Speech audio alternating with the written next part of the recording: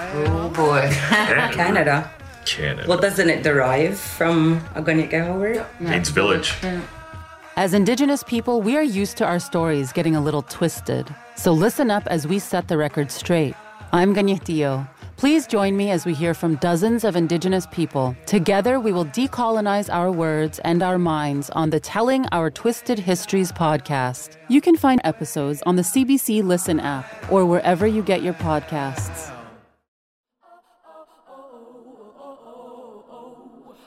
From The Conversation, this is Don't Call Me Resilient. I'm Vinitha Srivastava. We don't have to accept the technology that we're given. We can reinvent it. We can rethink it. We need to challenge the defaults. It feels like technology like facial recognition and artificial intelligence are an inevitable part of our lives. We ask Google Nest or Alexa to find and play a song. We use our faces to unlock our phones, and we share news articles on social media. I'll be honest, I feel like this technology has its upsides, like when it can track and predict climate change or identify the rioters who stormed the U.S. Capitol. But there are also a lot of downsides. Once analysts gain access to our private data, they can use that information to influence and alter our behavior and choices. And like most else, if you're marginalized in some way, the consequences are worse. Experts have been warning about the dangers of data collection for a while now, especially for Black, Indigenous, and racialized people. And this year, Amnesty International called for the banning of facial recognition technology, calling it a form of mass surveillance that amplifies racist policing and threatens the right to protest. So, what can we do to resist this creeping culture of surveillance? Our guests today are experts in discrimination and technology. Yuan Stevens is the policy lead on technology, cybersecurity, and democracy at the Ryerson Leadership Lab and a research fellow at the Center for Media, Technology, and Democracy at McGill's School of Public Policy. Her work examines the impacts of technology on vulnerable populations in Canada, the US, and Germany. Wendy Hee Kyung-chun is the Canada 150 Research Chair in New Media at Simon Fraser University, and she leads the Digital Democracies Institute there. She's the author of several books, including Discriminating Data, which is out this fall. I've been thinking nonstop about surveillance and facial recognition for the last little while, as you can imagine. I'm not living under a rock. I know that there are significant dangers around personal data collection, and yet I'm one of those complacent people. You know, I've got 2 kids, I've got a full-time job, I'm really busy, and I actually love social media. I put pics of my kids on there last night. So, what are some of the risks of sharing my life online? Yuan, what do you think? So I think there is a lot at stake when it comes to the amount of data we're giving companies and how they can treat us and what they can do with that data once they have it. So what I do in my work is I basically look at the development of technology and I think about the ways it can be abused. Mm-hmm. One of the worst possible outcomes is that we end up in a place where companies work with governments to have this data and to access this data, but to also categorize us and control us. Mm. So one of my own personal interests is how people were treated by the Stasi and by their peers in the German Democratic Republic. And I think about how different they think about their data than we do in North America because they have a history behind them of the state snooping into their lives. Mm-hmm. There's this ethnographic study by a researcher named Ulrike Neuendorf, and she was able to discover that the impacts of this surveillance included things like significant impacts on their well-being, mistrust, and significant trauma. If you think about what it feels like for someone to know something about you that you didn't want them to know, that is huge. You know what I'm hearing you saying is that this has implications for our health, our lives, our well-being in society.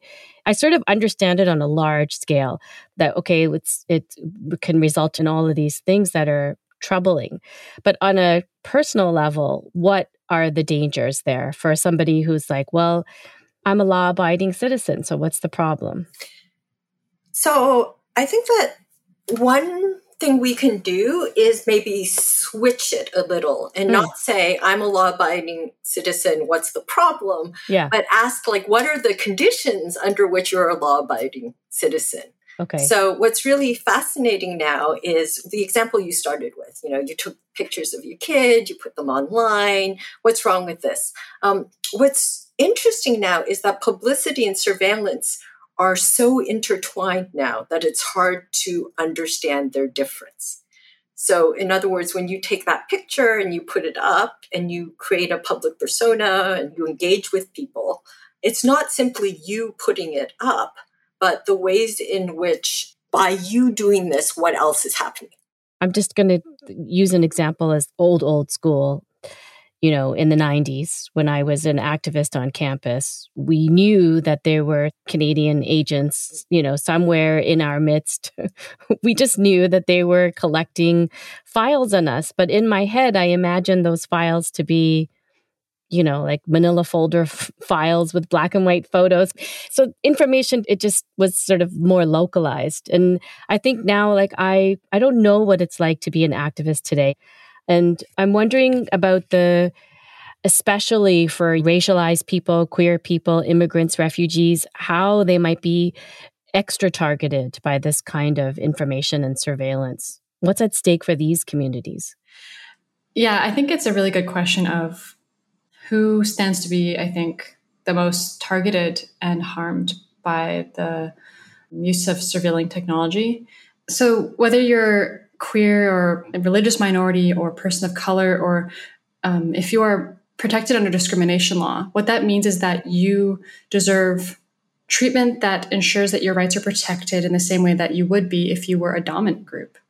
It's absolutely true that certain groups are going to be more targeted than others. So if you look at predictive policing technologies, there's certain logics inscribed in the use of those and design of those technologies that can further perpetuate realities or sort of statistical findings that existed before. So for example, if you decide to deploy police to a certain neighborhood because there are more instances of crime there, in fact, what you could be doing is finding crime more often there, primarily because you're actually sending police there more than if you were to send them to another neighborhood, for example. You're just looking more, basically. Exactly. Mm-hmm. Mm-hmm.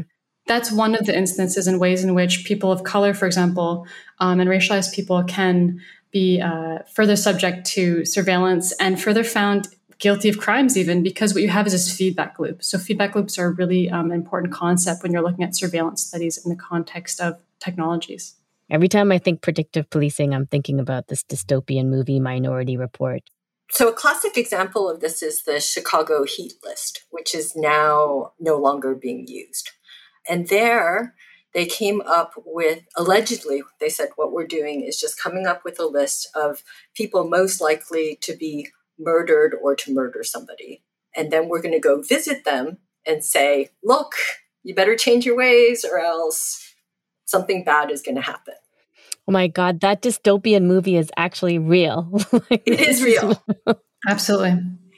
And the way that they determined the people most likely to be murdered was by going to past arrest history.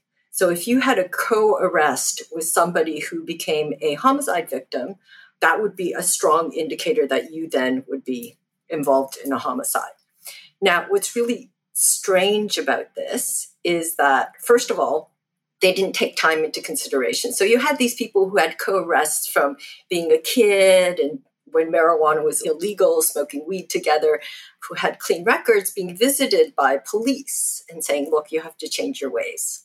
And since some of these people had clean records, when the police came and visited, the neighbors were like, this guy's a snitch. The crazy thing as well is that the data that went into these predictive policing models and the whole setup of the model itself came from studying mainly African-American neighborhoods in the west side of Chicago. So race and background is already there. So race didn't need to be an overt factor because it was an implicit factor. So if you think of how these programs work, they're trained using certain data. And the way that they're validated as correct to say, okay, yes, it's made a proper prediction, is by hiding some of that past data and then saying, okay, let's use this model. Does it predict the past correctly? So these don't actually predict the future. They're tested on the ability to predict the past. So if the past is racist, these programs will only be considered to be correct, only validated as accurate if they make racist predictions. So you're caught in a system in which learning means repeating the past, which means you lose the future.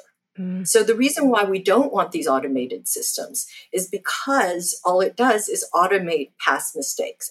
So some artists did this great mock-up of a machine learning program to find the white-collar criminal.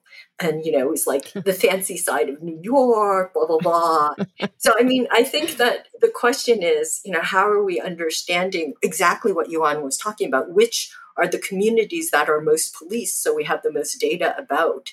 And so if the police really want to say, look, we want to be effective and we want to use our resources, then go for this empty swath of people in the suburban homes doing all sorts of stuff that are never pulled over or looked into. Not that I'm advocating that. I want to talk a little bit about Clearview, because some of this became known when the story of Clearview broke in the mainstream media. That all of our data is scraped and then put into this database that is now being used for facial recognition, and this database being sold to police or to law enforcement or to companies. Can you explain a little bit about that case and why it's so important in Canada, the Clearview case? Yeah, absolutely. What happened was this company, a startup that's still getting funding, tried to provide and is trying to provide its services to the general public and to the police and to governments and all kinds of entities. Clearview is a facial recognition technology company, but it's also a data scraping company. So what it does is it scrapes data from all kinds of sources, social media, websites in general, collects those, has used deep learning and machine learning technologies to analyze whose faces is whose and categorize those. And then what it does is it sells the service of matching faces. Why this matters is not only is the company selling essentially face matching capabilities that it's offering, but it's scraped significant amounts of data, contrary to law that would otherwise prevent the scraping of data. Now, data scraping in itself is not to be seen as criminal. I think it can be used for legitimate reasons, for example, by academic researchers. But none of this was done without our consent. We had no notice. We had no, knowledge of this. You mean like Canadians? When you say we're talking about residents of Canada. Yeah. I think when it comes to both racism and surveillance, we do have Canadian exceptionalism.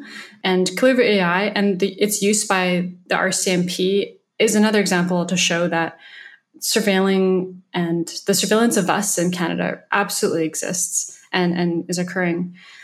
The reason why it matters too is because what happened was the RCMP was using Clearview AI services and conducted hundreds of searches, though it only admitted to some of those to the Office of the Privacy Commissioner.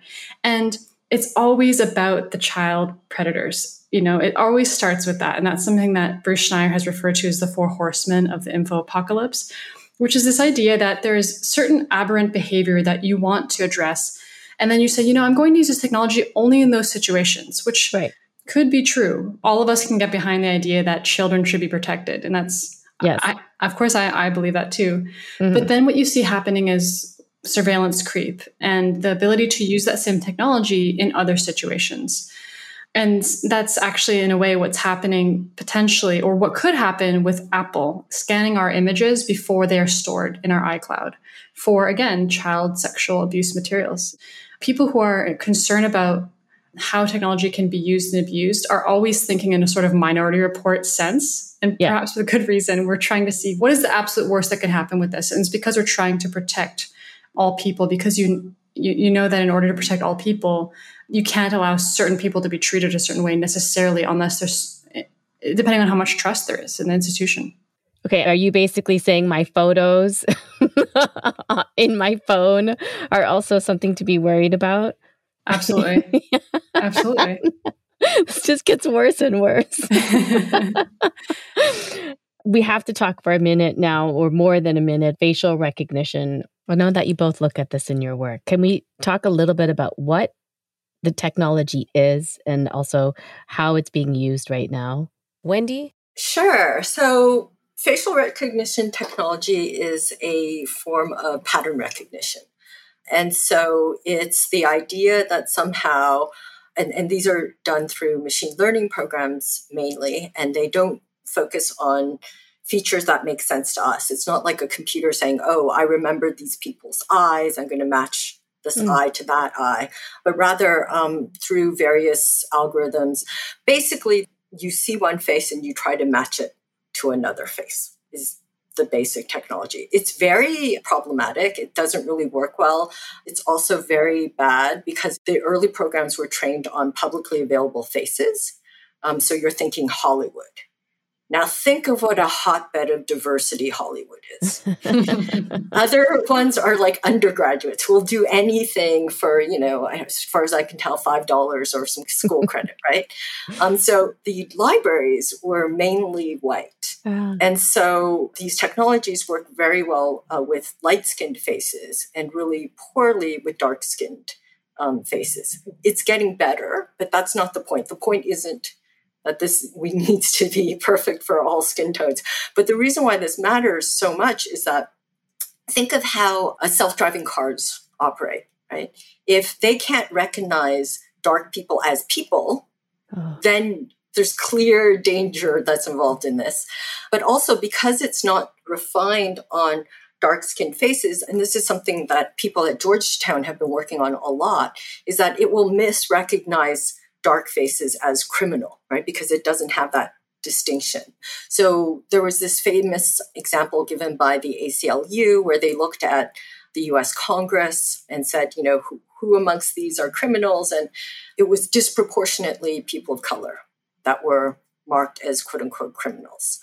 So basically, these technologies are built on historical information, which includes historical discrimination, historical racism. And so this idea that science is neutral and technology is neutral is completely wrong. Basically, the discrimination is built into the technology. Yeah, to that point, work by Kate Robertson and Cynthia Koo at Citizen Lab has shown that we absolutely do have a bias to believe that mathematical processes are neutral. And so we'll trust technology and we'll want to sort of listen to it, so to speak, when it has a certain output. And it's because we think that this is statistics, this is maths. I don't understand how it works. It must be fine. And that's really problematic when you consider the fact that not only police, but judges could also rely on essentially recommendation systems. It's probably okay that we can be recommended some TV shows on Netflix, but for certain recommendations to be made regarding the most fundamental of our rights, that is a totally different story. I mean, so should we just completely be not using this technology at all? I absolutely think there should be certain no-go zones when it comes to the collection and particularly the processing of our data for certain outcomes. So for example, in the General Data Protection Regulation, which is one of the most advanced and progressive data protection regulations in Europe, what is not allowed is the processing of information for automated decision-making for the purposes of profiling. On its face, what that suggests to me is that you shouldn't be allowed to, for example, collect information about faces in the public setting. Perhaps there are very certain circumstances, but the presumption should be that you don't collect faces and biometric information in a setting, and therefore to render someone potentially criminal. And biometric information is also a really sensitive data type that I think that absolutely deserves special protection. Right now in Canada, there isn't special affordances given to the protection of that kind of data. What we have is this kind of free-for-all in a way where all data is the same, but in fact, different kinds of data have different levels of sensitivity. And there should be enforceable regulation, I think, in Canada saying that, spelling out the kinds of data that should not be treated in certain ways. And right now that doesn't exist.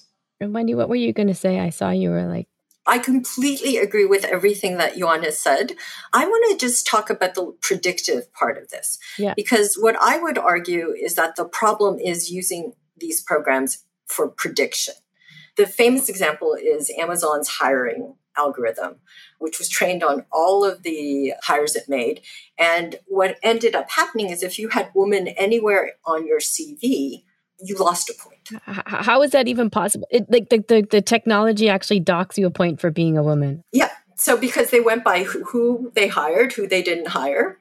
They didn't hire women. So clearly being a woman is bad. You're not going to be a good employee. And so they ditched the program. But rather than ditching it, what if we said, thank you so much for meticulously documenting your discrimination? And we use these not for prediction, but actually as evidence of historical trends. The example I always give is global climate change models. So global climate change models gives you the most probable future given past and present behavior. But then we don't say, oh, this is great. It's going to go up 2 degrees. Let's make it go faster. Or, we're offered the most probable future, so we won't make that future happen. Yeah. Right. So what if we took a lot of these things which are allegedly predictive and said, okay, the heat list shows Chicago police are discriminatory. So let's make sure that the kinds of things that would be automated under this don't happen. So I think that's one thing. Take these and look at them as historical probes rather than as predictive. To offer one example of people who are doing this, at USC in the Gina Davis Institute, they're using these kind of pattern recognition technologies to go through the past archive of Hollywood films and to see what kind of gender representation is there and think through what kinds of representation there have been within mainstream media. Yeah, and maybe on a more hopeful note as well, I'm aware of efforts by the Algorithmic Justice League, which looks at how people can flag issues with algorithms with respect to how they're biased. And the hope is that you can improve systems because you say, this is something that should be fixed. And there are risks inherent with opening up your systems for criticism by the public. But I think it's really one important step forward to allowing people who are affected by these technologies to impact their design. That would actually give rise potentially to what Sasha Costanza-Chock calls design justice. And I won't go into that in depth here, but it's really the idea that there's meaningful participation of community groups in the design of technology. Mm-hmm.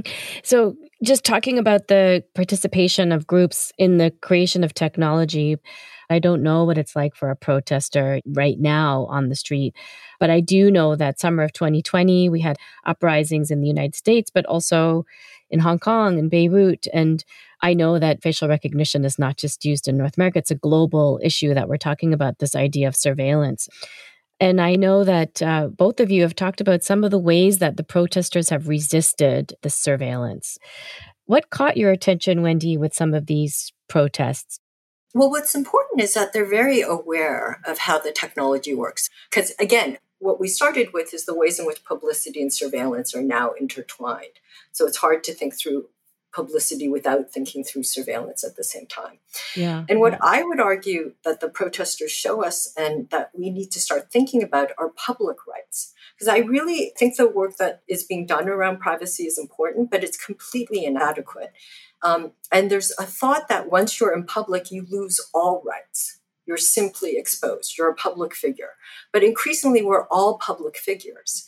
And what we need to be able to do is to be in public, vulnerable, and yet not attacked. And what I find really important is the ways in which people offer each other shade, either through making sure pictures are taken in a certain way, or people registering that they're at a certain place in order to provide a larger or different sense of location for these technologies. And these are inadequate in terms of long-term solutions. But what they bring out is, if you think again of how all these recommendation engines work or how everything works, we're fundamentally intertwined with each other. Everything you get is based on what somebody else has done, which means we're fundamentally connected. So what if we took this position of being connected as a place from which to act, and to act collectively, and to say we need to be able to loiter in public, because everybody should have the right to loiter. Everyone should have the right to be in public. And if we switch it this way, I think that this opens up an entirely different conversation. And more importantly, it moves privacy away from corporations get to know everything about you, but not share it to other users. And think about it in a far more expansive way. You said provide shade. Is that what you said? Provide shade for others, for each other? Yes, literally and metaphorically. Yeah. And this comes from a lot of the work that Kara Keeling has done. And so she's in African American studies and in film studies. And we have been trying to think together through this question of exposure, shade, and protection.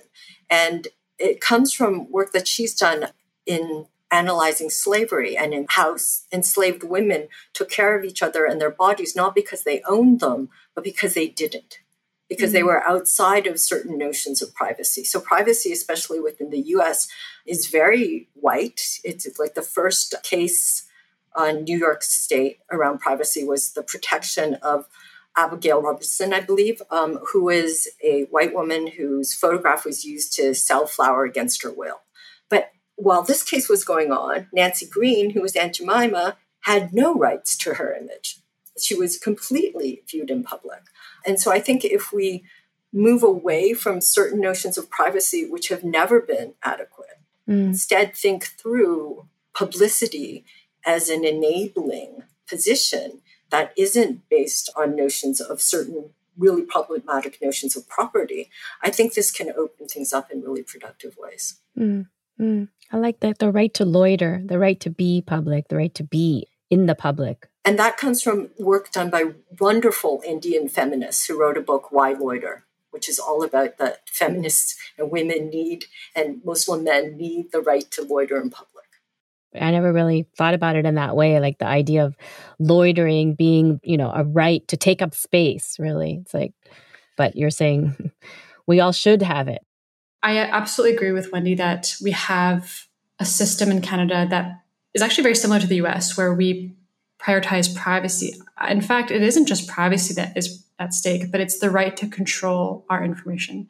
The German Constitutional Court calls this informational self-determination. And that phrase to me really encompasses and cuts across a lot of these issues we're talking about today, because we're talking about privacy, we're talking about algorithmic decision-making recommendation systems. But privacy alone isn't enough to protect our rights.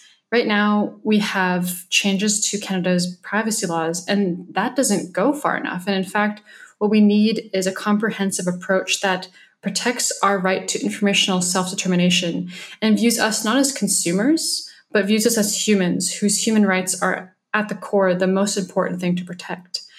And that matters because if you're out in public and if the police are using what's called an IMSI catcher, so something that can ping cell towers to tell where you are, yes, it's your privacy at stake, but yes, it's also your freedom to protest. At the root of it is the right to have your information treated in the way that you want to be treated. Before we wrap up, do you have a couple of top things that you want to leave listeners with, either things that you think individuals should be paying attention to, or things that we should look at from a policy level, or just observations that you think we should be making? We don't have to accept the technology that we're given. We can reinvent it. We can rethink it. We need to challenge the defaults.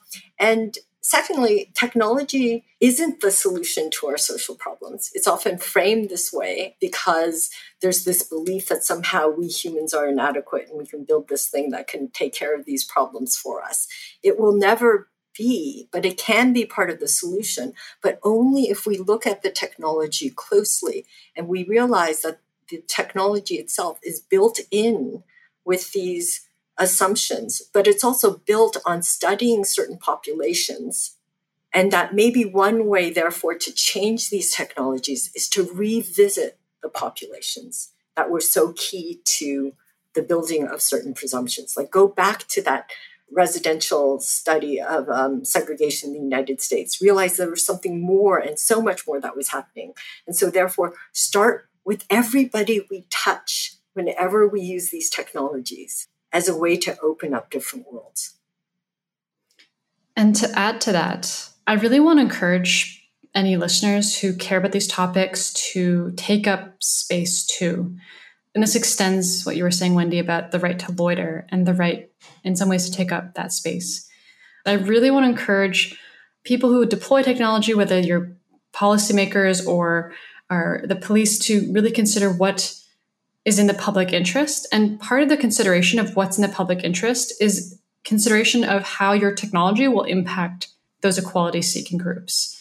Mm. So it's twofold. It's really take up more space if you are going to be a person who's impacted by this. And also keep in mind the public interest and those equality-seeking groups when you are using this technology to the detriment of those people. Lovely to speak with you both so much. Thank you very much for taking the time today to be with me. Thank you for inviting us, and it's been a wonderful conversation. Yeah, thank you so much. I'm really honored to be part of this. That's it for this episode of Don't Call Me Resilient. Thanks for listening. I'd love to know, are you as freaked out as I am after that conversation? Talk to me. I'm on Twitter at WriteVinita. That's at WriteVinita. And don't forget to tag our producers at ConversationCA. Just use the hashtag Don't Call Me Resilient. If you'd like to read more about the creeping dangers of surveillance, go to theconversation.com/CA. It's also where you'll find our show notes with links to stories and research connected to our conversation with Yuan Stevens and Wendy Hee Kyung Chun. Finally, if you like what you heard today, please help spread the love. Tell a friend about us or leave us a review on whatever podcast app you're listening to us on. Don't Call Me Resilient is a production of The Conversation Canada. It was made possible by a grant for journalism innovation from the Social Science and Humanities Research Council of Canada. The series is produced and hosted by me, Vinita Srivastava. Our producer is Susana Ferreira. Our associate producer is Ibrahim Dyer. Reza Daya is our incredibly patient sound producer, and our fabulous consulting producer is Jennifer Moroz. Lisa Verano leads audience development for The Conversation Canada, and Scott White is our CEO. And if you're wondering who wrote and performed the music we use on the pod, that's the amazing Zaki Ibrahim. The track is called Something in the Water. Thanks for listening, everyone, and hope you join us again. Until then, I'm Vinita, and please don't call me resilient.